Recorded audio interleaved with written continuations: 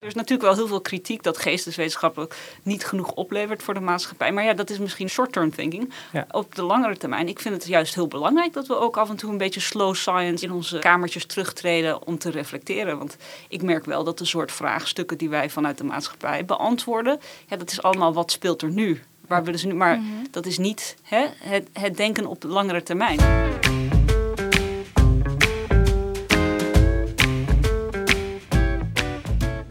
Beste luisteraar, welkom in de podcast De Docentenkamer. Waarin we praten over het lesgeven en leren aan de universiteit.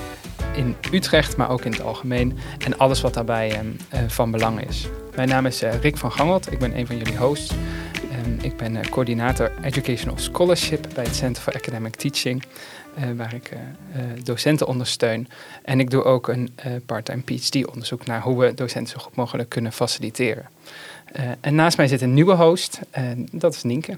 Hi, dankjewel Rick. Mijn naam is Nienke van Keulen en ik werk sinds kort ook bij het CAD als coördinator docentontwikkeling. En hiervoor heb ik al een tijd aan de universiteit gewerkt als docent bij de afdeling psychologie. Dankjewel. En tegenover ons hebben we ook twee gasten. Nienke, kun jij iets meer vertellen over het thema? Ja, we gaan naar het thema van vandaag. Zoals jullie vast weten zien we in het universitair onderwijs tegenwoordig steeds vaker dingen als challenge-based learning terug. Dat is een onderwijsconcept waarbij studenten leren aan de hand van maatschappelijke vraagstukken die ze samen, vaak interdisciplinair, proberen op te lossen. Maar hoe zorgen we er nu voor dat de maatschappij echt betrokken wordt binnen de universiteit? En dat de antwoorden op die vraagstukken ook weer terugkomen in de maatschappij? We hebben vandaag 2 gasten uitgenodigd om daar met ons over in gesprek te gaan. Zouden jullie even voor willen stellen? Karin. Goedenavond, middag. Mijn naam is Karin van Es. Ik ben universitair hoofddocent bij het departement Media en Cultuur. En daarnaast ben ik ook projectleider bij de Utrecht Dataschool. Dankjewel. Brian. Hi, I'm Brian Dermody. Nederlands. Ik ben Brian Dermody. Ik ben universiteitsdocent bij het Copernicus Instituut voor Duurzame Ontwikkeling in de Geowetenschapfaculteit. Dank jullie wel, welkom. Om even het onderwerp te beginnen. Zouden jullie kort iets willen vertellen over hoe de maatschappij terugkomt in jullie werk aan de universiteit? Brian? Ja, zeker. Dus ook in mijn onderzoek en mijn onderwijs ben ik bezig samen te werken met de maatschappij. Dus mijn onderzoek is allemaal over de transitie naar een duurzaam voedselsysteem. En waarschijnlijk weet je dat is echt een grote maatschappelijke uitdaging nu. Dus we werken samen met veel stakeholdergroeps van de verschillende delen van de maatschappij. En in mijn onderwijs ben ik vooral coördinator van de GSS Consultancy Project. GSS is de Global Sustainability Science cursus. Dat is een van de centrale cursussen in de Copernicus Instituut voor Duurzame Ontwikkeling. En dat is een echt transdisciplinair cursus. Dus daarin de studenten moet zijn kennis vanuit de academische achtergrond proberen om vragen van de maatschappij te antwoorden. Oké, dankjewel. En jij, Karin, hoe zien we de maatschappij terug in jouw werk aan de universiteit? Goeie vraag. Eerst wil ik even 2 dingen adresseren aan ook een beetje de vraagstuk waar we vandaag zitten. Want aan de ene kant is het heel moeilijk inderdaad, en dan hoor ik ook al aan Brian's antwoord, om onderwijs en onderzoek uit elkaar te trekken. En dat is ook heel erg hoe dat bij mij en mijn werk bij de Utrecht Dataschool met name zit. Dus we proberen altijd onderwijs, onderzoek en maatschappij met elkaar in wisselwerking te brengen. Dus dat is 1 ding. En aan de andere kant is ook een van de uitdagingen, vind ik, juist niet hoe brengen we de maatschappij binnen in de universiteit, maar hoe stappen wij als onderzoekers eigenlijk buiten in de maatschappij. En dat is echt iets wat ik ook de afgelopen jaren heel erg heb moeten leren. Hoe zorg je ervoor dat wij de taal spreken van de maatschappij? En dat heeft ook te maken met is niet in de klaslokalen zitten en niet op je kantoortje zitten, maar daadwerkelijk met verschillende stakeholders in de maatschappij vooral te gaan luisteren en te gaan praten met ze en te horen wat speelt er. En dan vervolgens een vertaalslag te maken van oké, hoe kan ik hier aan bijdragen? Dus ik merk dat veel collega's nog heel erg geneigd zijn hun eigen onderzoek te willen verkopen en te drukken op de maatschappij. Maar bij de dataschool proberen we dat juist om te flippen. En echt, hoe kun je eigenlijk in contact komen met verschillende maatschappelijke partners? Dus wat we bij de Utrecht Dataschool doen, we zijn vooral geïnteresseerd in vraagstukken rondom dataficering en algoritmisering van de samenleving. Dus wij voeren aan de ene kant opdrachten uit voor verschillende partijen. Dat zijn vaak lokale overheden of publieke omroepen of een verscheidenheid aan verschillende partijen. En vaak betrekken we in ons onderwijs die partijen ook weer erbij. En we hebben altijd ook heel veel jonge docenten of studenten die meewerken aan de projecten. Dus dat kan in stages zijn of afstudeeropdrachten. Dus veel van wat wij doen is En want supergoed onderwerp wat je adresseert. En ik denk dat we dat dadelijk, of misschien wel de hele podcast aan wijden. Wat is nou die wisselwerking tussen de maatschappij en de universiteit? Dat moet zeker geen inrichtingsverkeer zijn. Maar een heel klein stapje terug, want wat is de dataschool? Ja, het is een platform voor onderzoek naar de digitalisering van de maatschappij. En aan de ene kant doen wij veel rondom ethische datapraktijken, dus of verantwoorde datapraktijken en AI. Dus dat houdt in dat we vooral met lokale overheden, zoals gemeente Utrecht of zoiets, helpen we ze nadenken over de soort vragen die zij zouden moeten stellen wanneer zij een nieuwe dataproject uitrollen. Wat voor een soort knelpunten en een soort ethische dilemma's zouden daarin voortkomen. Dus daar worden zelfs workshops bij de gemeentes over gegeven. Dus dat zijn echt vraagstukken die dan bij zo'n gemeente speelt. Van, we hebben een nieuw project. Het is niet eens per se de beta science geeks, maar meer de toepassing. En dus ik hoor je bijna de sociale kant van de data. Ja, zeker. De kritische reflectie op de impact van data en het uitbesteden van beslissingen. Dus ook heel veel rondom transparantie van algoritmes en accountability van algoritmes. Dus dat is één tak. En aan de andere kant doen we ook heel veel werk rondom het in kaart brengen van publieke debatten. Dus we hebben bijvoorbeeld voor het Rathenau Instituut gekeken naar dat datacenter debat. Hoe heeft zich dat eigenlijk afgespeeld in de kranten en online op Twitter? Welke thema's zijn daar belangrijk in geweest? Welke actoren zijn daar belangrijk in geweest? En hoe zou je werk eruit zien als je geen link met de maatschappij zou hebben? Dat is een samenvatting van mijn proefschrift, denk ik. Dat was een zeer conceptueel theoretisch stuk eigenlijk naar liveness. Het concept live in mediastudies op het snijvlak van televisie en nieuw media. Maar dat is veel boeken lezen. Ja, dus dan zou het wat droger zijn. Dat zou het zeker droog. Maar ik vind het tegelijkertijd wel heel interessant. Want ik ben in 2014 gepromoveerd op dat onderwerp. En vrij los in dat opzicht van de maatschappij. Maar ik vind het heel interessant dat een collega aan de hogeschool is later ook op dat onderwerp gaan promoveren, Estelle Hammelburg.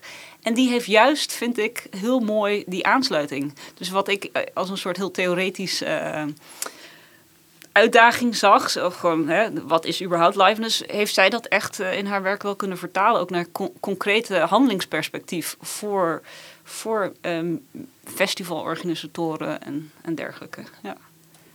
Ik dacht dat je misschien wel zou zeggen, dan zou mijn werk niet bestaan. Van, ik kan niet zonder de maatschappij. Maar eigenlijk beschrijf je, er is eigenlijk best wel een keuze van, ik kan werken met de maatschappij of zonder de maatschappij. Nee, ik vind überhaupt de suggestie dat los van elkaar staat apart. Want er is natuurlijk wel heel veel kritiek dat geesteswetenschappelijk niet genoeg oplevert voor de maatschappij. Maar dat is misschien short-term thinking. Ja. Op de langere termijn, ik vind het juist heel belangrijk dat we ook af en toe een beetje slow science in onze kamertjes terugtreden om te reflecteren. Want ik merk wel dat de soort vraagstukken die wij vanuit de maatschappij beantwoorden, dat is allemaal wat speelt er nu. Waar we dus nu, maar dat is niet het denken op de langere termijn. Dus het biedt heel veel, vind ik, interessante mogelijkheden. En ik vind het super leuk om te doen, om geëngageerd met de maatschappij problemen op te lossen. Maar het zijn wel andere soort vragen. En ik denk dat er altijd ruimte moet blijven voor een stukje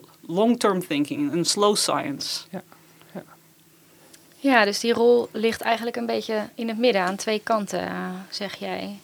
Nou ja, van de universiteit. Ja, je ziet nu heel veel nadruk op ook derde stroomgelden, dat je opdrachten moet uitvoeren tegen betaling om onderzoek te doen voor verschillende maatschappelijke partners. Super noodzakelijk, super interessant. We hebben een heel leuk project van het College van de Rechten van de Mens gedaan over vacaturesites en discriminatie. En ja, dan zie je dat een zoekmachine misschien niet goed omgaat met gegenderde taal. En dan geef je daar commentaar op. En opeens past zo'n bedrijf dat miljoenen bezoekers per maand krijgt, past hun zoekalgoritme aan. En dat heb jij dan gedaan. Kan ik nergens op mijn academische cv kwijt overigens. Maar dat zijn wel spannende dingen. Maar tegelijkertijd, het heeft ook heel veel de druk om snel te publiceren. Of te publiceren, ik bedoel snel een rapport te schrijven. En die rapporten zijn ook niet altijd... zij betalen jou niet om in een wetenschappelijke journal te gaan publiceren. Dus het zijn wel twee net iets andere insteken. En ik denk dat het een en het andere voeden elkaar heel goed. Maar ik denk dat die eerste geldstroom toch altijd wel een belangrijke component blijft. Ja. En Brian, hoe is dat... voor jou, is er voor jou ook een optie om zonder de maatschappij je onderwijs en je onderzoek te doen? Ik denk helemaal niet voor ons, want wij zitten bezig met duurzame ontwikkeling. En dat is allemaal over de antropocene en de invloed van mensen op de planeet. Dus je moet de mensen meenemen in dat onderzoek om echt te begrijpen wat er gebeurt met de planeet en ook met hoe we kunnen verder gaan in een duurzaam manier.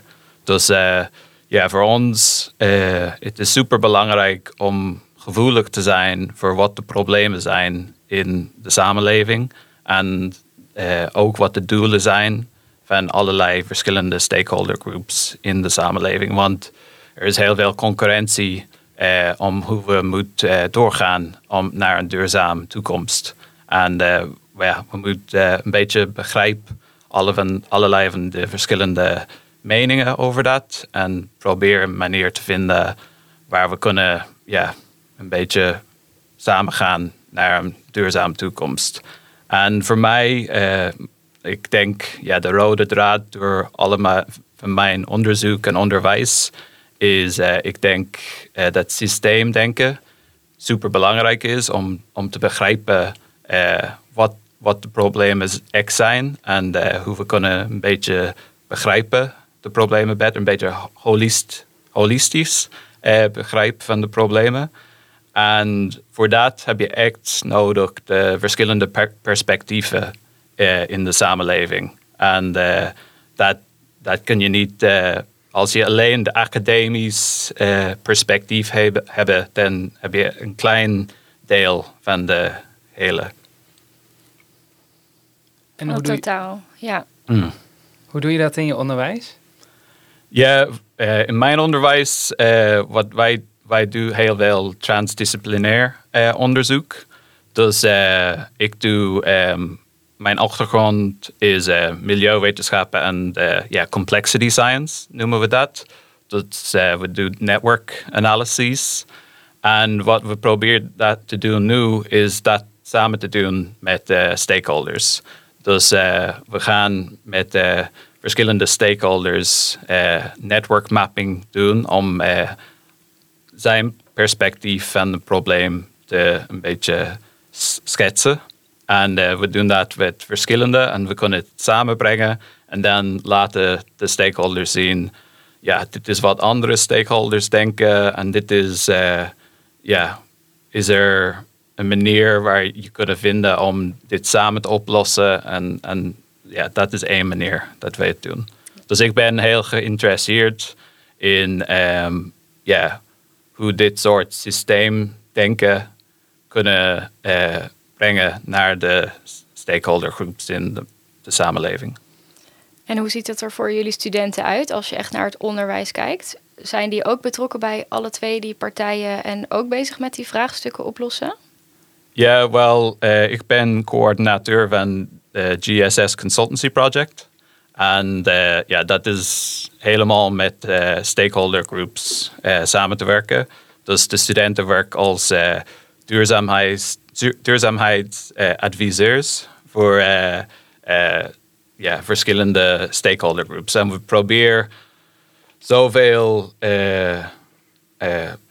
andere soort groepen mee te nemen in de cursus. Dus je hebt activist groups, maar ook de heel grote bedrijven. En de studenten geven advies naar die groepen. En voor de studenten, ze vinden het heel fijn om een beetje dieper te begrijpen wat de soort uitdagingen van die verschillende partijen zijn. En voor de stakeholders, voor hen is het echt een kans om een beetje soms een helikopterview van de problemen te hebben en ook andere inzicht. Want ze vinden het heel leuk om met de studenten te werken en ook zijn perspectief mee te nemen. En jouw studenten doen duurzaamheidswetenschappen? Oh ja. Dus het is heel interdisciplinair, onze cursus. Het is Global Sustainability Science. Het heeft wel 4 tracks. Mm-hmm. Energy, innovatie, milieuwetenschappen en governance. Maar dan ook binnen dat is het ook heel interdisciplinair. Dus ze zijn overal bezig met duurzame ontwikkeling. Ja. En doe je dit nou, zeg maar de studenten die zo'n consultancyvak volgen, is dit om een skill aan te leren of ook om kennis aan te leren? Wij vinden dat het heel belangrijk is dat de studenten leren hoe ze kunnen impact hebben in de samenleving. En dus dit is de laatste cursus voordat ze zijn scriptie doet. En het is een manier waar ze kunnen allemaal van de kennis dat ze hebben geleerd brengen in de samenleving. En wat ik merk is dat de studenten, ze kunnen soms heel hopeloos, zeg je, voelen over alle van de problemen. En dit cursus is heel belangrijk dat ze kunnen een beetje beginnen om een gevoel te krijgen of een beetje begrijpen hoe ze kunnen echt iets doen.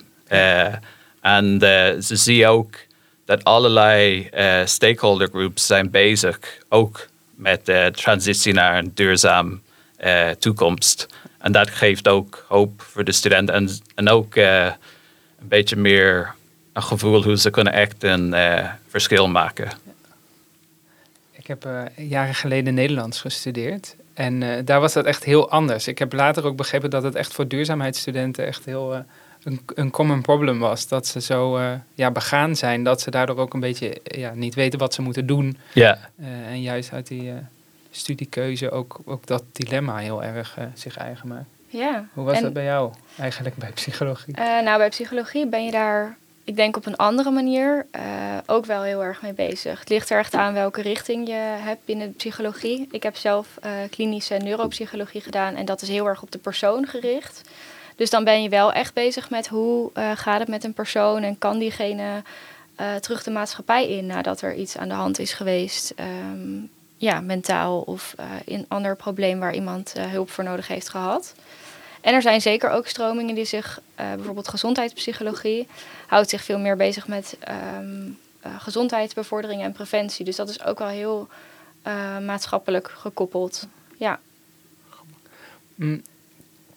Karin, jouw studenten zijn ook interdisciplinair, of die komen van allerlei richtingen bij de dataschool? Bij de dataschool wel. Onze ontstaansgeschiedenis is, wij zijn ooit als practicum opgezet toen een student van de master Nieuw Media Digitale Cultuur bij mijn collega Mirko Tobias-Schever aankwam kloppen en zei, joh, allemaal nieuwe empirische data beschikbaar voor ons. Waarom doen wij daar niks mee in de opleiding? En toen zijn zij echt, eerst onderwijsdirecteur. We willen graag dat studenten dit leren in het practicum. Onderwijsdirecteur is veel te duur, kunnen we niet doen. Toen zijn ze gewoon aan gaan kloppen bij bedrijven van, goh, zouden jullie een stukje kunnen financieren van het onderwijs? Dan leren wij studenten basic skills in data verzamelen, data opschonen en data visualiseren. En dan voeren we een projectje voor jullie uit. Maar dat was nog misschien iets van 10 jaar geleden of zo.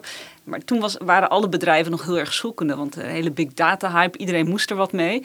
Dus dat heeft heel lang gewerkt. Maar eigenlijk de afgelopen jaren geven wij het practicum niet meer in die hoedanigheid. Dus we doen geen opdrachten meer binnen de context van het practicum. Het practicum is nu echt voornamelijk een skills lab waarin studenten wel de basics leren. Maar de verwachtingen van de partners zijn de afgelopen jaren gewoon wel geprofessionaliseerd. Ja. Maar dat waren hele interdisciplinair. En sowieso de soort studenten die uiteindelijk bij ons stages lopen of afstuderen, dat zijn vaak studenten uit AI, Artificial Intelligence. Dus daar zien we wel. We hebben mensen van ethiek bij ons rondlopen. Dus daar komen wel allemaal smaken bij elkaar. Ja. En dat is ook wel nodig om deze vraagstukken te beantwoorden. Maar mijn eigen opleiding, media en cultuur, dat zijn gewoon media en cultuurstudenten. Maar daar komt ook op een andere manier de maatschappij. Ja, ik heb zo'n cursus social media en context heel lang gegeven. Elke week moesten ze een krantartikel meenemen, want er gebeurt gewoon op dat vlak zoveel. Ja. En Nou, de reden waarom ik het vroeg was omdat ik dacht dat je studenten dus ook interdisciplinair waren. En daarmee dacht ik, heb je nu een soort interdisciplinariteit nodig om maatschappelijk betrokken onderwijs te geven? Maar jij hebt dus 2 groepen studenten. Merk je daar verschil tussen jouw disciplinaire studenten en de interdisciplinaire studenten met wie je het contact met de samenleving opzoekt? Nou, ergens denk ik inderdaad wel dat je gelijk hebt dat veel van de hedendaagse vragen rondom, in mijn geval dataficering, dat wel interdisciplinair. Ik merk het ook gewoon in mijn onderzoek. Het kan niet meer zonder de beta's. En het kan niet meer zonder. Volgende week geef ik een workshop samen met collega's van rechten. Omdat die vraagstukken rondom influencers op sociale media. Ja, daar zitten ook gewoon veel legal attentions omtrent. Dus ik vind wel dat de hedendaagse maatschappij, de soort vragen die je kijkt, dat interdisciplinariteit wel nodig is, ja. En dat draagt dus ook bij aan het onderwijs? Dat draagt zeker ook aan die uitwisseling. Dat voedt wel het soort vragen die je samen opstelt en zo. Maar ja, wel ben ik altijd van de overtuiging dat interdisciplinariteit pas kan als je disciplinariteit hebt. Ja. Dus ik vind wel dat er vanuit een goede basis moet komen voor.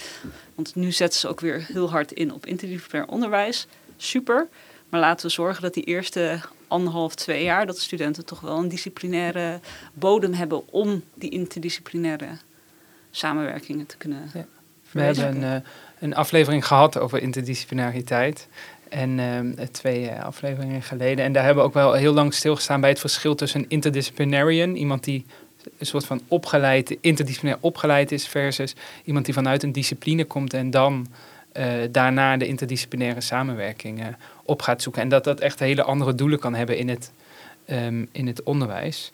En ik ben bij jou dus nog steeds wel benieuwd van hoe ga je nu om bijvoorbeeld met eindtermen. En ook net vroeg ik Brian al van, ben je nu met skills bezig of kennis aannemen? Maar dit ging dus meer om een houding van hoe kun je nu als onderzoeker, academicus in spe of academicus, de link met de maatschappij. Hoe kun je ook iets kennis toepassen en dergelijke.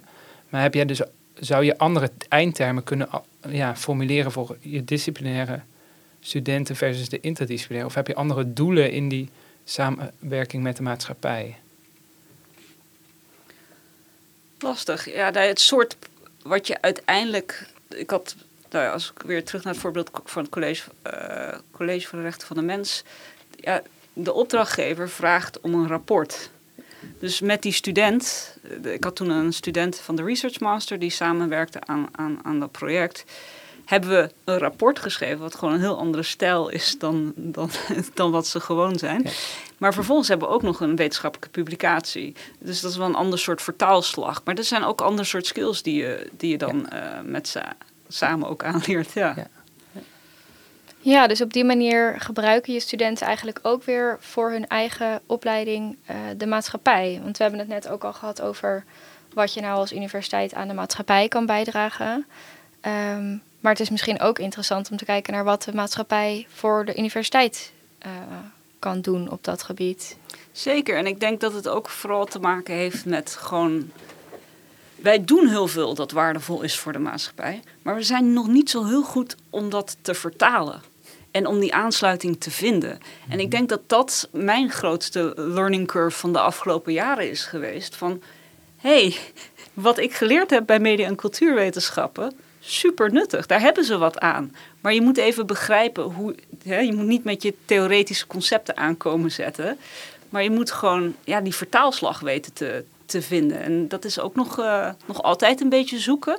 Maar ik vind dat wel soms een skill waarvan ik denk, daar zouden we wat meer mee kunnen in het onderwijs. Gewoon studenten wat meer leren van hoe onderwijs vertaald kan worden. Maar dat doet Brian volgens mij met zijn student, dat leert hij. Ja, kan je daar iets over vertellen, Brian? Over die vertaalslag, hoe je die met je studenten probeert te maken?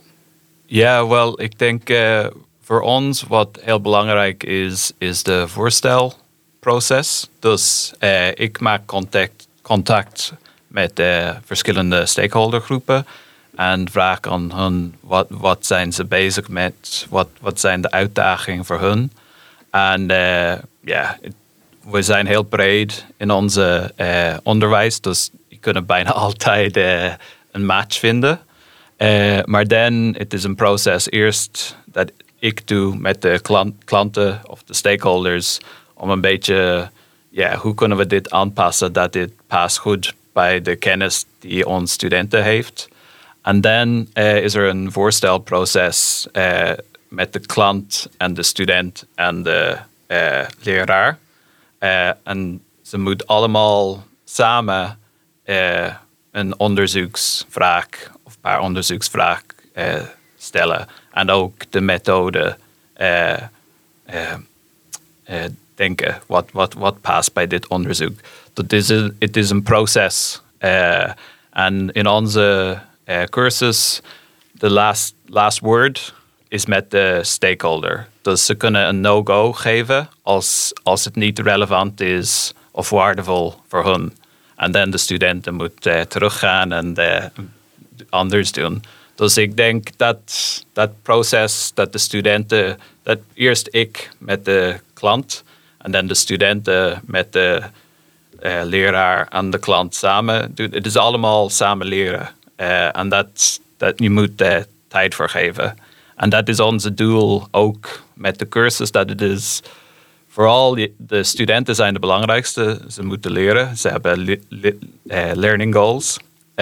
Maar we willen ook dat het waardevol is voor de klant. En dus we hopen dat zij leert ook iets van de hele proces. En wat we ook zien is dat wij als lesgevers leren ook heel veel van. En dus ik voel me heel gelukkig dat ik ben bezig met dit cursus. Want het was een manier voor mij over de laatste 5 jaar om heel veel te leren over de soort uitdagingen die de stakeholdergroeps hebben. En, Kun je nog wat meer voorbeelden geven van wat jij geleerd hebt dan als docent? Ik vind het wel heel mooi hoe je dat zegt. Ja, wat belangrijkste is, vind ik, is dat je moet heel open zijn voor wat anderen belangrijk vinden. Dus ik had één stakeholder, ze zegt dat je moet altijd iets positief vinden in de andere en begin daar. En dan is de andere ook open voor jouw mening. En daardoor ben jij ook open om voor de perspectief en de doelen van de anderen. Want soms, studenten vinden dit heel moeilijk soms, want wij werken ook met een heel grote bedrijf. En sommige studenten vinden hem helemaal de devil. Maar je moet ook denken, de mensen die daar werken, ze denken niet dat ze de duivel zijn. Ze denken wat ze doet goed is. En dus je moet proberen om die perspectief te begrijpen. En dat is ook voor mij. Ja. En in alle van de problemen in de samenleving vind ik dit super belangrijk. En ik hoop dat de studenten voor mij is de belangrijkste ding dat ik wil dat ze meenemen van de cursus. Dat ze een beetje leren, een beetje open te zijn voor andere perspectieven. En is zo'n open houding dan die je zelf hebt leren hebben ook iets wat je kunt aanleren aan studenten? Ik denk het wel. We hebben ook... ik werk samen met Annick de Wit. En zij heeft de worldview test ontwikkeld. En dat is een manier waar je kunt bewust komen om wat jouw ideologie of worldview is. En als je mindful zijn van dat, dan kun je ook een beetje bewust zijn dat het anders is van iemand anders.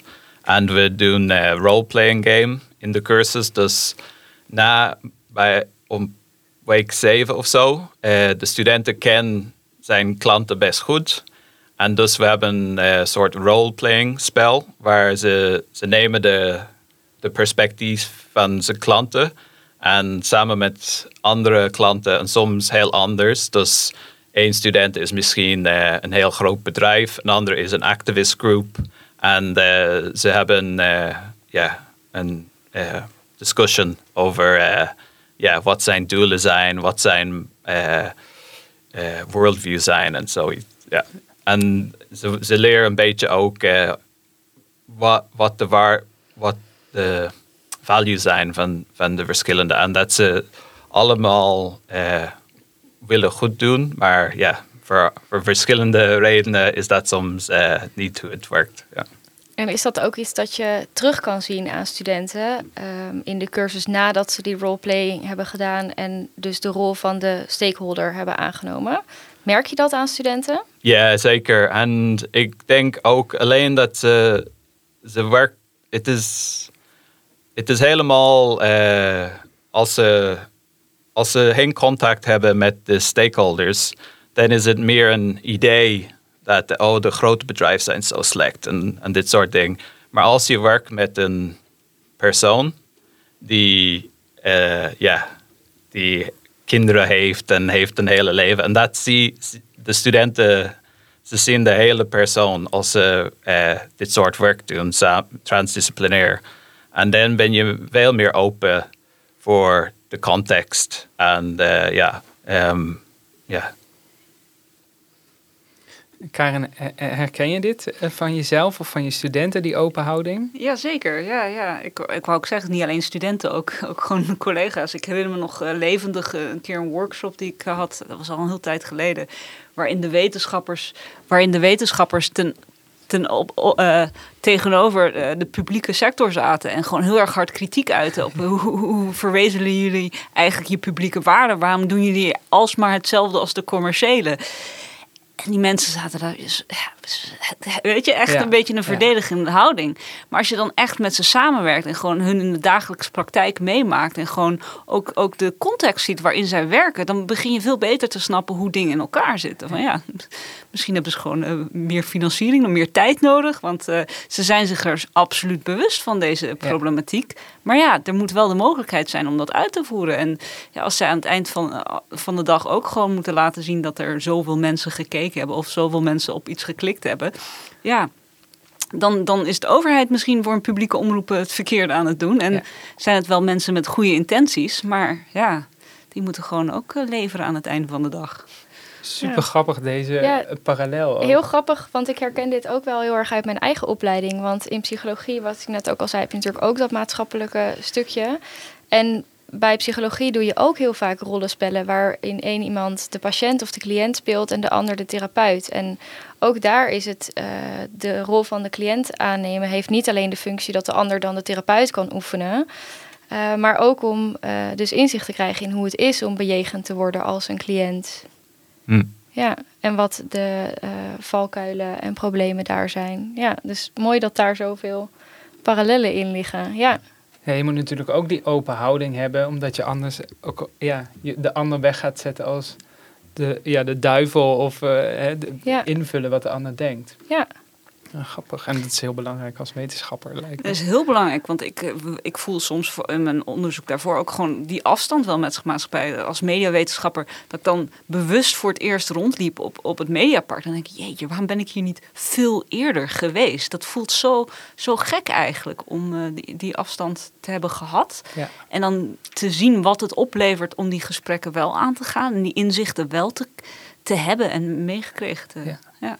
Maar jullie hebben natuurlijk super inhoudelijke projecten. Dus ook jij met je studenten. Dus je stuurt ze op een gegeven moment naar het Mediapark. Maar denk je ook dat het een goed idee is om iedere eerstejaars een keer op het Mediapark mediawetenschappen op het Mediapark te laten kijken? Of zeg je nee, we moeten dus op verschillende momenten mogelijkheden creëren om die verbinding met de maatschappij op te zoeken? Ja, je hebt daar natuurlijk volgens mij hele gradaties in. Hè. Het kan ook heel simpel zijn. Ik bedoel, zoals die opdracht gewoon studenten krantenartikelen mee te laten nemen. Dat is ook al een kleine verbinding met de maatschappij. Of dat je ze aan het eind van de cursus in plaats van weer een wetenschappelijk artikel gewoon eens een opiniestuk laat schrijven of zoiets. Er zijn dus wel volgens mij een scala aan manieren waarop je die embedding, die verbinding met de maatschappij kunt opzoeken. En dat kan van iets heel kleins tot inderdaad echt buiten de deuren gaan samenwerken. Heb je andere voorbeelden van technieken die jij in het lesgeven of in het ontwerp van je onderwijs zou toepassen om studenten meer klein of groot die verbinding met de maatschappij te laten maken? Nou, ik heb het lang met studenten in mijn cursussen, of althans dat doe ik nog, data walks gedaan, datawandelingen. En dat is gewoon met de studenten de straat op. En dan moeten ze 1,5 uur lang gewoon met een bepaalde bril op. Dus wat zou het zijn, inequality of discriminatie of zo. Wat ze ook relevant vinden, moeten ze op zoek gaan naar data. Waar is data in de stad of waar is data in het park? Wat gebeurt er met die data? Wat doet die data eigenlijk? Het zijn bijzonder leuk wat studenten... Want überhaupt de eerste discussie die altijd naar voren...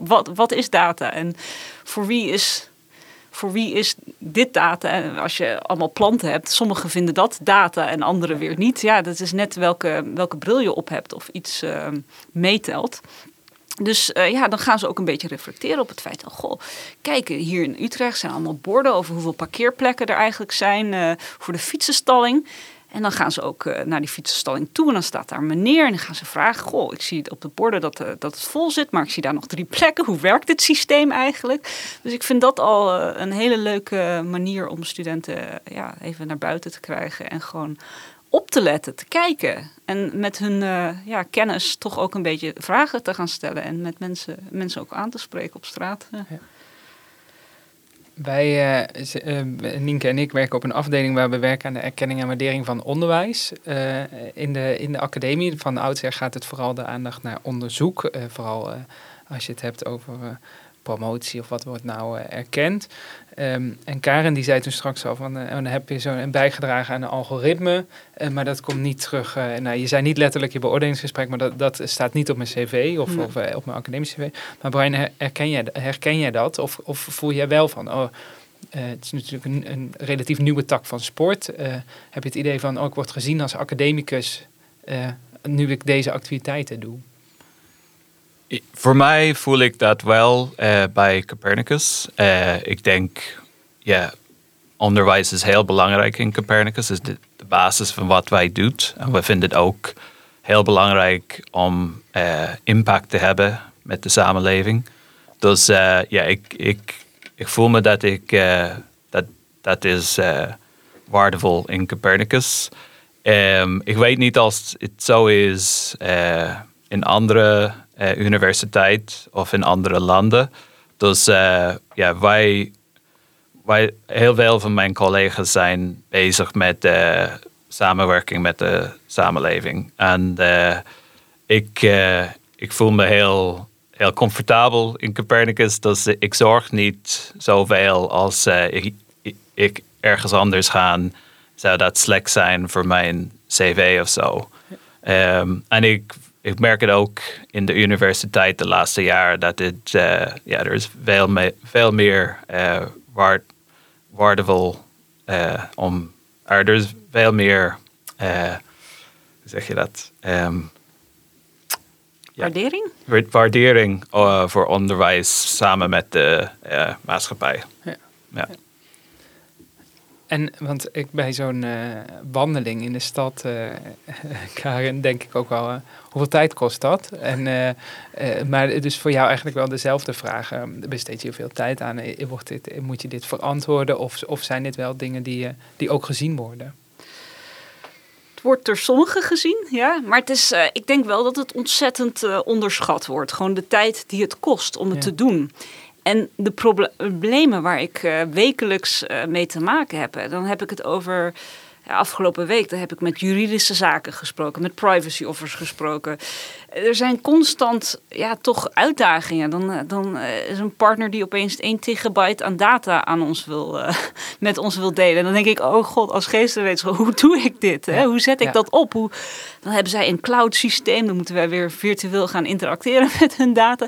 Dus ik vind dat het wel altijd heel veel tijd kost. En ook, ik zei eerder al, het naar buiten treden. Mijn collega Mirko is daar vooral heel actief in. Hij staat gewoon ook op beurzen. En hij schrijft ook voor de krantjes van bepaalde industrieën. En hij gaat daar ook praatjes geven. Dus die relaties opbouwen kost echt heel veel tijd. En dat wordt absoluut niet. Er wordt heel makkelijk over gedacht, heb ik het idee.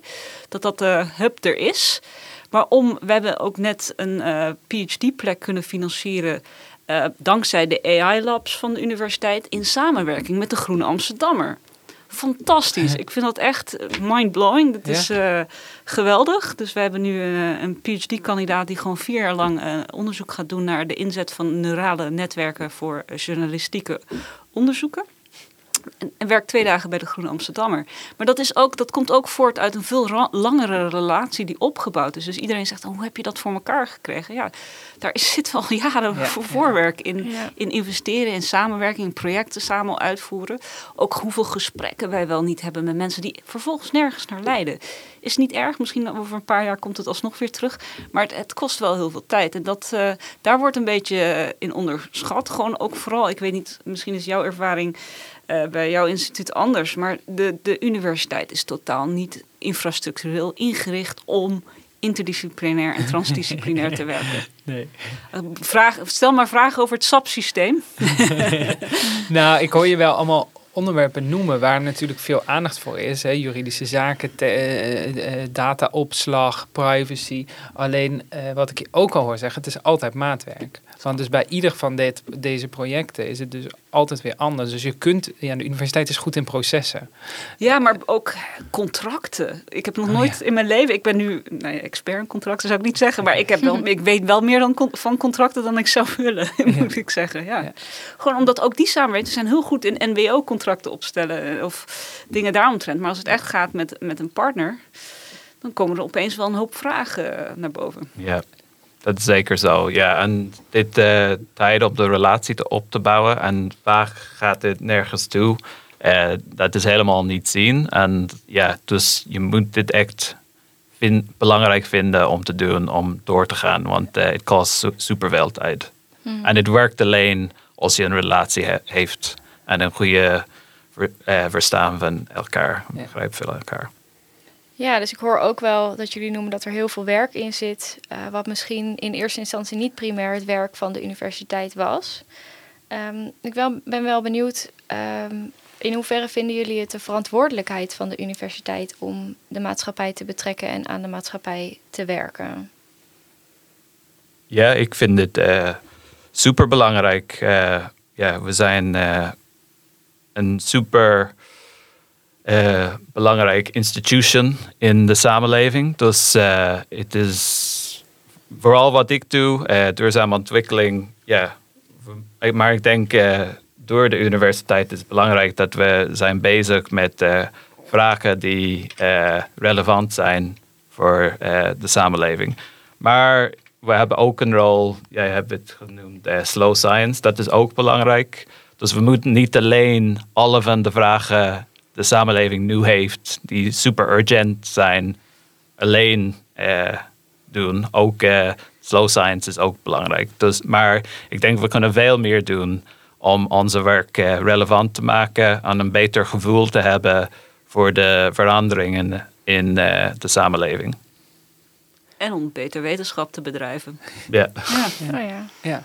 Nou ja, juist als er een wisselwerking ontstaat tussen slow science en heel rapid science of societal science. En wat hebben jullie eigenlijk nodig van de universiteit? Want ik zit nog heel erg na te denken over, oké, er zijn wel wat hobbels. Maar wat zou jullie helpen? Ik denk structurele funding. Altijd geld.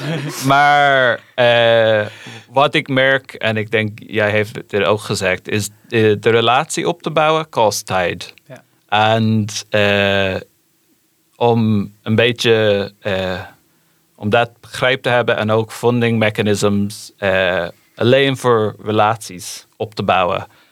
En dat kan onder bepaalde thema's vallen. Want ik denk, dan merk ik dat de universiteit het serieus neemt zijn rol om echt iets te bouwen met de samenleving. Want het kost heel veel tijd. En dus dat moet langtermijn funding voor dat. Dat is, Ja, ik vind het nog altijd bijzonder. De universiteit werkt nog heel erg in aparte faculteiten en aparte departementen. En ik maakte net een verwijzing naar dat SAP-systeem. Maar dat is echt zo ingericht. Mijn collega Mirko is inmiddels zit hij bij de beta-wetenschappen. Maar omdat de dataschool valt tussen beta- en geesteswetenschappen, hebben ze hem nog een 0,1 contractje moeten geven bij geesteswetenschappen, om als hij dan financiering binnenkrijgt, dat het toch naar de Utrecht Dataschool geloodst kan worden. Maar ook in interdisciplinair onderwijs. Ik begin nu, probeer ik wat op te gaan zetten. En dan is de eerste ding wat een onderwijsdirecteur zegt, ja, maar ik ga mijn persoon niet uitlenen aan die andere faculteit. Ik heb allemaal gaten in mijn onderwijs. Dan stuur ik toch mijn persoontje niet naar een andere departement om onderwijs te gaan geven. Ja, dan probeer ik maar, hoe kunnen we dit gaan oplossen? Want er wordt wel heel erg nog in eilandjes, in bepaalde opzichten, in de infrastructuur van de universiteit. Ik denk, de mensen zijn daar al wat, maar dat is allemaal maatwerk. Maar er moet wel echt volgens mij nagedacht worden hoe we de infrastructuur anders kunnen inrichten om die samenwerkingen binnen de universiteit en buiten de universiteit te verwezenlijken. Ja. Ja, dat hoor ik wel veel. We hebben het vaak gehad over studenten. En waar studenten tegenaan lopen om een cursus buiten hun vakgebied te gaan volgen. Maar van jullie, dit is gewoon een heel ander perspectief. Ook docenten en ook naar de samenwerking. Met de samenleving. Je moet daar wel in kunnen investeren. Maar je moet ook wel over systemen heen kunnen denken. En buiten gebaande paarden kunnen treden. En ik kan me helemaal voorstellen dat zo'n SAP-systeem zich daar niet helemaal toe leent. Ja.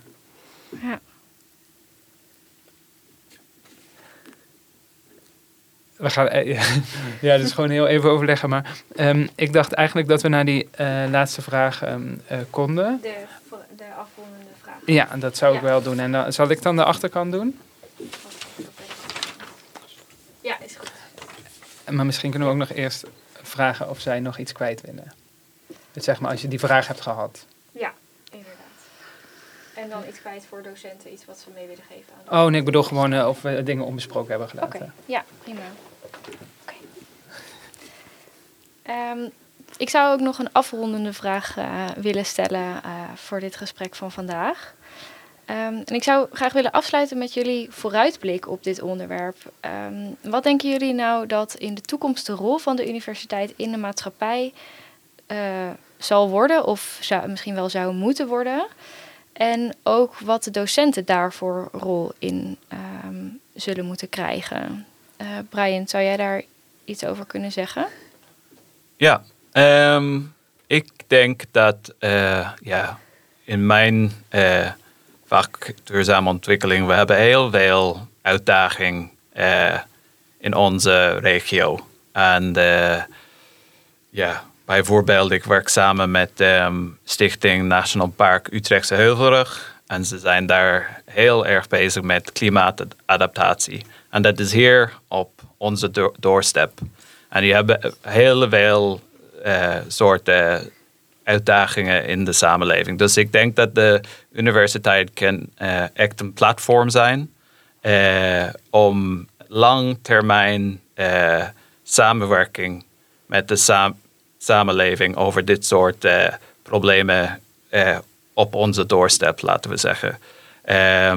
En voor dat, ik heb het al gezegd, de docenten hebben tijd nodig om relaties te bouwen met de stakeholders rond ons in de regio. Dus de structurele funding, ik denk dat heel belangrijk is. Mm-hmm.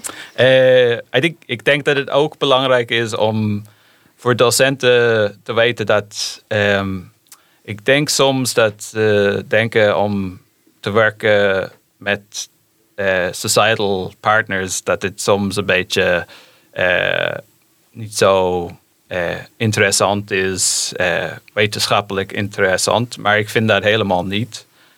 Dus we moeten ook een andere cultuur bouwen, dat dit ook super interessant is. Ook belangrijk, maar ook je kunt heel interessant dingen vinden en ben heel verrast van wat je vindt als je samen met stakeholders werkt. Ja, dus ook als lesgever zelf kan je hier heel veel van leren over je vak. Ja, ik vind het geweldig om als docent in deze transdisciplinaire cursus te zijn. Want ik leer zoveel en het komt dan terug in mijn onderzoek. En het is wat jij hebt gezegd in het begin. De onderzoek en de onderwijs dichter bij elkaar te brengen. En dat is vooral met transdisciplinair werk heel waardevol te doen. Ja, mooi. Dankjewel. En jij, Karin, hoe zie jij de rol van de universiteit in wisselwerking met de maatschappij in de toekomst?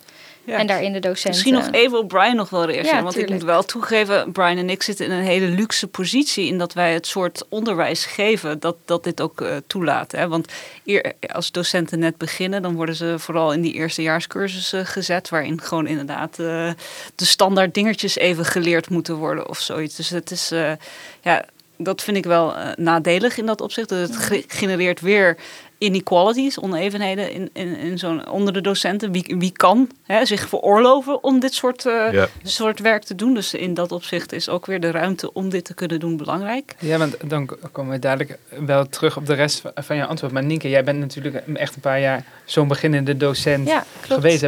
Dus heb jij die ruimte dan gehad? Nee, dat is wel waar wat Karin zegt. Als beginnend docent heb ik ook inderdaad veel al vaststaande cursussen. Ja, je voert het eigenlijk vooral uit. Dus in die zin denk je niet heel erg mee over hoe gaat dit onderwijs nou in de maatschappij iets doen. En je zit inderdaad gewoon vast in je eigen onderwerp. Je geeft les echt binnen 1 opleiding. Ja. En hoe komt dat dan? Dat jullie wel in die positie zitten? Is dat senioriteit? Nee, wel, ook wel. Als jij langer bij een universiteit zit en je hebt op een gegeven moment een vast contract, dan kom je in weer hogere cursussen in de bacheloronderwijs, of dan kun je in de masteronderwijs krijgen. Ben je coördinator, dus dan kun je ook wat meer richting geven aan de cursus. Bij ons werkt het niet zo. Ik begon mijn UD-positie met deze cursus. Maar toen was je al UD. Dus dat is iets anders dan dat je als docent begint en geen onderzoekstijd hebt. Dat kan wel. Als pleistertje in het onderwijs ingezet wordt overal. Ja. Maar dus ik deelde... sorry, Nienke. Dus het ligt ook wel een beetje bij of je in de positie bent dat je zelf beslissingen mag maken over het onderwijs dat je geeft en ontwerpt. Zeker. Ja. Nou, en ik zie jullie ook wel alle twee bij een instituut zitten. Mm-hmm. Maar ook binnen opleiding en de vakken waarin die samenwerking opgezocht wordt. Dus het is ook wel een soort tak van sport waarin dat kan. Maar er worden ook heel veel andere cursussen gedraaid waarin dat moeilijker is. En zeker als je dan nog wat meer beginnend bent, dan heb je ook die invloed nog niet. En dan moet je publiceren. Ja, zeker. Ja. En Karin, is er dan iets wat je zou kunnen meegeven aan docenten die aan de universiteit werken? wat dit betreft? Kom bij ons langs op de Utrecht Dataschool. We zitten op Drift 13 binnenstad. We hebben een hele goede koffiezetapparaat. Oh. Nee, ja, kijk. Nee, we hebben heel veel projecten. We hebben meer projecten dan we eigenlijk aan kunnen. Dus als mensen in vraagstukken van datavisering, algoritmisering van de samenleving geïnteresseerd zijn, kom vooral eens langs om te praten met ons ook. En kijken of wij samen leuk onderzoek kunnen uitvoeren. Zeker, ja. En studenten die geïnteresseerd zijn altijd welkom om te solliciteren op een stageplek. Om ervaring op te doen of een afstudeerplek. Ja. Goede oproep. Ik kijk even rond of we nog onderwerpen onbesproken hebben gelaten. Volgens mij wou Brian nog iets zeggen over structurele financiering. Heel goed. Dit was alweer de 5e aflevering van de podcast De Docentenkamer.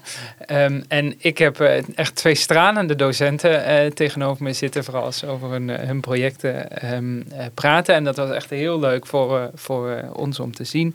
Maar ik hoop ook dat de luisteraar dat ook van de opname afspat.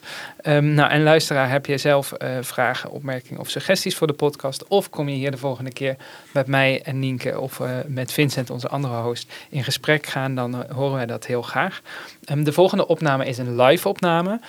En Nienke, wat is daarvan het onderwerp? In de volgende opname die plaatsvindt op ons lustrum gaan we het hebben over de vraag: hoe word je een goede of betere docent? Kan dat wel en hoe doe je dat dan? Dus luister vooral gezellig mee.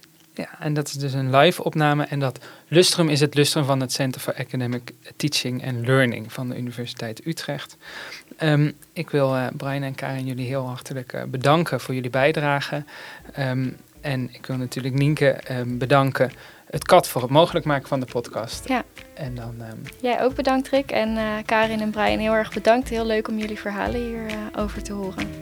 Dank jullie wel. Ja, jullie ook bedankt. En tot de volgende keer. Tot de volgende keer.